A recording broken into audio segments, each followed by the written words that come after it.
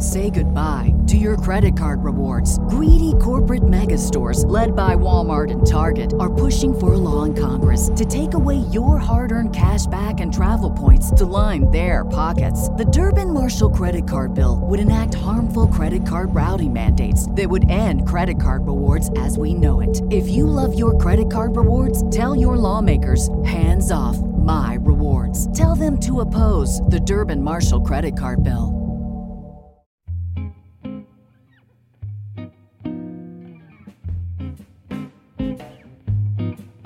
This episode is focused less on history than a hometown that specializes in history. Pigeon Forge, Tennessee is famous for tourist attractions and Southern hospitality, but it's also a hotbed of local culture and storytelling. There are more than 24 museums and galleries in the area, and whatever your interests happen to be, there is likely something that will appeal to you. A personal favorite of mine, for obvious reasons, is the Alcatraz East Crime Museum. And on this most recent visit, I was able to sit down with the head of their collection. My name's Allie Pennington. I am the current Artifacts and Programs Manager. If you're ever in the area and would like to visit the Crime Museum, you won't need a map. And you won't need to look for signs. Just go to the Parkway, which is the main drag that runs through the middle of town, and drive until you see the building that's shaped like a prison. I remember my first time here at the prison, or the museum, whichever way you call it. And I was like, oh, I bet they'll have, some pictures or something. And first off, the building is impressive. If you could just tell me about the building. Yeah, absolutely. So our building is modeled after two prisons. One is the Tennessee State Prison, which was in Nashville, Tennessee, or just outside of Nashville. And then also Alcatraz from San Francisco. So basically we took the two facades of those, which are very distinct in themselves, and kind of molded them together. So we pulled these big towers off of the Tennessee State Prison and sort of the main facade of Alcatraz, and that's how we shaped our building. So the outside of the building looks like a prison. We have guard towers, we have prisoners hanging from the building. We sit right on the Parkway in Gatlinburg, which is the main drag for the entire town. And so you drive past and it's like there's a prison right there, which is crazy. I also noticed that on the windows or the doors from when you come in, it doesn't say your hours that you're open. It says the hours for visiting hours, like you're going to visit someone in prison. Well, that was quite clever. What year was this built? So we opened in 2016. From here. We started as the National Museum of Crime and Punishment in Washington, D.C. That opened in 2008. And we were there until, I think, 2015 is when we permanently closed in the D.C. location. And then the collection moved over here, and we opened in 2016 as Alcatraz East. As I walked around the exhibits in Alcatraz East, I just kept asking myself, how on earth did they get all this stuff? They have John Wayne Gacy's clown suits, John Dillinger's original death mask, O.J.'s white Bronco, the actual Bronco. It's impressive, to say the least. I asked Allie how they went about selecting and curating such a diverse, world-class collection. It just really depends on the object. When we opened, we knew that we wanted to cover not only sort of the history of crime and punishment, so the penal system, serial killers, pirates, any aspect of crime, but we also wanted to honor law enforcement. So most of our bottom floor is dedicated to law enforcement, the work that they do, how they train for the job, things like that. We do have a great relationship with our local law enforcement. We see them all the time, and anything that we can do to help them do their job, we try to do. But they also just get really excited that not only are we focusing on criminals and crime, but also the people who prevent crime and the people who keep the community safe, which is really important to us as well. Do you know why they moved the museum from D.C. to here? So a number of reasons. Basically, they had a deal with the landlord in D.C., and basically rent just got too high for the collection there. And there were some other issues, I think. I wasn't around, but they moved over here because it is a tourist town, but we do get a lot of people through. But it's also an area that does really appreciate and value their law enforcement, which is why they chose here over other places in the States. I wouldn't have thought about that. That would make sense. This is just a little advertising pitch for the museum, but when people come here, what do you think is the most surprising artifacts that you have that they're like, wow? Yeah, I think our most popular galleries for sure, the serial killer gallery and then the car gallery. So right now we do actually have 5 cars total on display. One that you may not have noticed on your way in is our FDA surveillance van. It sits outside the building on the side, and we do run the surveillance cameras. So I can show you in our car gallery basically where you can see the street view and kind of get an idea of how those work. The other ones are just big name cars. We have Ted Bundy's Volkswagen Beetle. He is associated with two different Volkswagen bugs, one that he stole in Florida, and that's the last one that he got caught in. And then he also owned one out west. The one that we have on display right now is the one that he owned out west. So this is Ted Bundy's own Volkswagen Beetle. We also have the Bonnie and Clyde death car from the 1967 movie with Warren Beatty and Faye Dunaway. And then John Dillinger's Essex Terraplane, and then the white Bronco from the O.J. Simpson chase. And the way that gallery is set up is you walk around a corner, and then there are just these four infamous vehicles right in front of you. And that was intentional with the build as well, but it's just really interesting to watch people's face be like, that's the actual Bronco from the OJ chase, or that's Ted Bundy's Volkswagen. So I think that's usually our big, like, wow, they have these things, like they have OJ's Bronco, or, you know, it's just intense to walk around that corner. Yeah, and it's really interesting to talk to guests because I'm 23, so I'm pretty young. I wasn't around for most of that.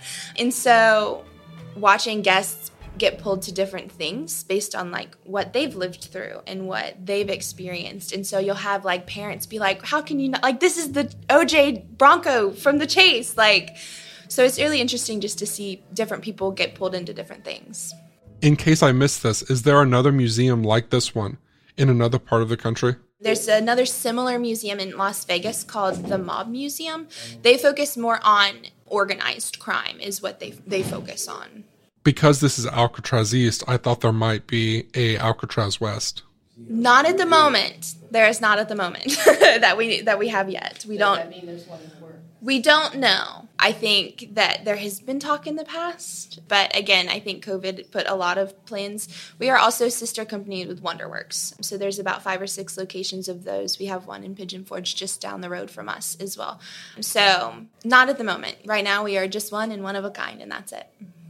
Very good. Why don't we go ahead and get started on talking about the history object, if you can just describe that first. Sure. So it is about 6 foot tall. It is this foresty, sagey green color. It weighs 70 pounds. It's huge to look at. It looks like something out of a sci-fi movie. It is a bomb squad suit that was actually donated to the museum by the Kingsport Police Department, which is just down the road from us. It's currently on a mannequin, so it stands very, very tall. And when you walk up to it, it's just daunting to look at because of how big it is, and to think of a human wearing that and walking into a dangerous situation, I think really puts into perspective kind of what law enforcement deals with on a daily basis and how they have to protect them so that they can protect us. Can you talk about, was it used, anything like that? Yeah, absolutely. So this particular suit was in the Kingsport Police Department's arsenal, I guess, from 1995 to 2020. It started out as one of their primary suits, and then as the years went on, it kind of got relegated to a backup status. It was decommissioned in 2020, and then they donated it to us. So that's how it ended up in our hands. There are a number of different stories where it's been used in the field. You can tell a couple places where it's been marked and things like that.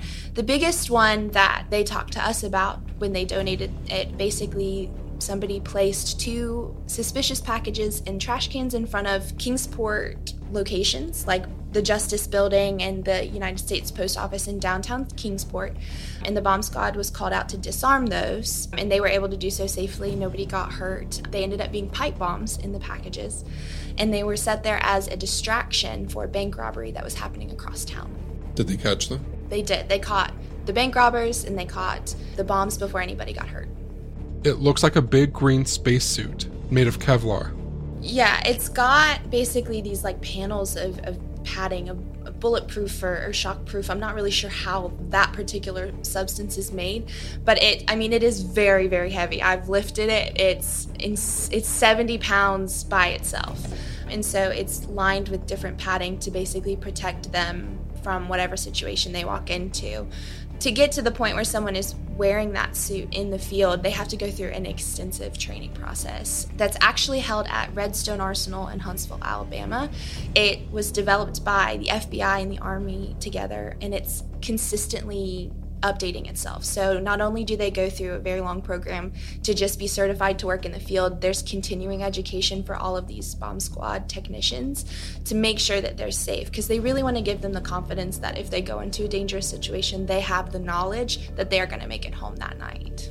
Kingsport is just down the road from us. It is one of our newer objects, but also it really, I think, highlights sort of our focus on law enforcement. It's very important to us to celebrate our law enforcement, but we also want to educate people about careers in law enforcement. And, you know, most people won't ever see a bomb squad suit in person. And so for us to have that donated by a local police department and it be sort of a teaching tool for people who come into the museum is really important to us. And so I think that it's a really interesting object. It's also just very cool to look at. Like, it really does look like something out of a movie. We've already discussed this indirectly, but the last question I have for you is how you navigate all this interest in true crime without glamorizing it. Could you speak a little bit onto the role that the bottom floor of your museum plays in maintaining that healthy balance? Yeah. So one of our big sort of pushes is crime prevention as well.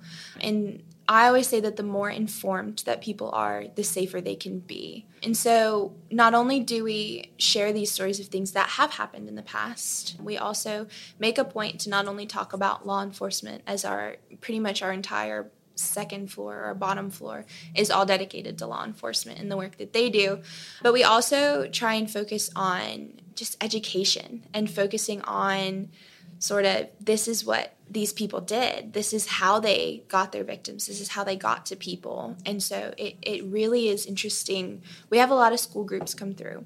And one thing that teachers constantly come back to us and say, it's like, it's so educational. And it brings up the ability for parents to have conversations with their kids, or for teachers to have conversations with their students about, like, this is how to stay safe. This is how to protect yourself. We also make a point to share the stories of the victims as well. I think one thing that sometimes can be problematic in the true crime world is that we focus more on the perpetrators than the victims. And in reality, everybody in these stories and in these crimes has a story of their own. And so we make a point to name all of the victims that we can and to share their stories and to make sure that their names are known. So it's not just Ted Bundy, it's Kimberly Leach, it's Lisa Levy, it's, you know, all of the people that he hurt.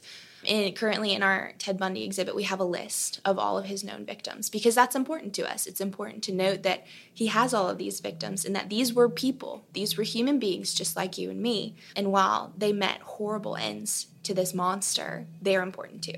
So that's kind of how we bridge that gap. We really focus on education. We don't really want to make a point of glamorizing anybody. And I think our museum does a really good job of that by just putting forth the information so that we can start those conversations. I think it does a great job of it too. You might even say a word about the room that we're sitting in right now. Yeah, absolutely. So right now we are sitting in what we call our party room.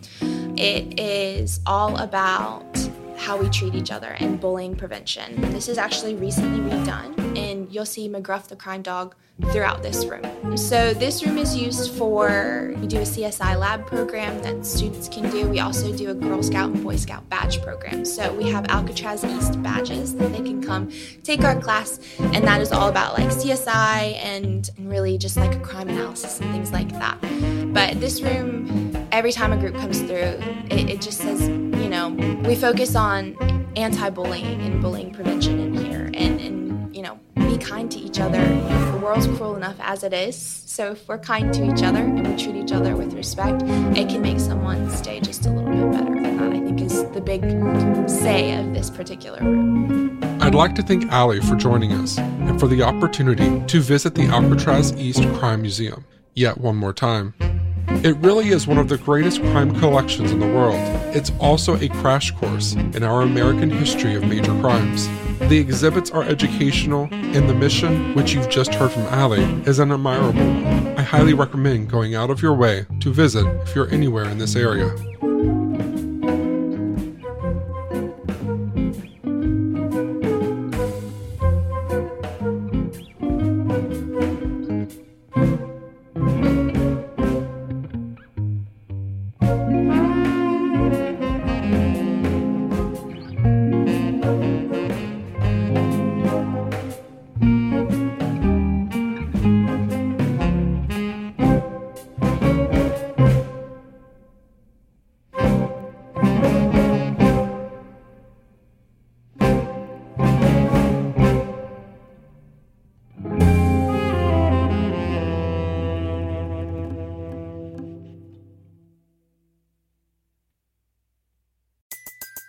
Everybody in your crew identifies as either Big Mac Burger, McNuggets, or McCrispy Sandwich. But you're the Filet-O-Fish Sandwich all day. That crispy fish, that savory tartar sauce, that melty cheese, that pillowy bun. Yeah, you get it.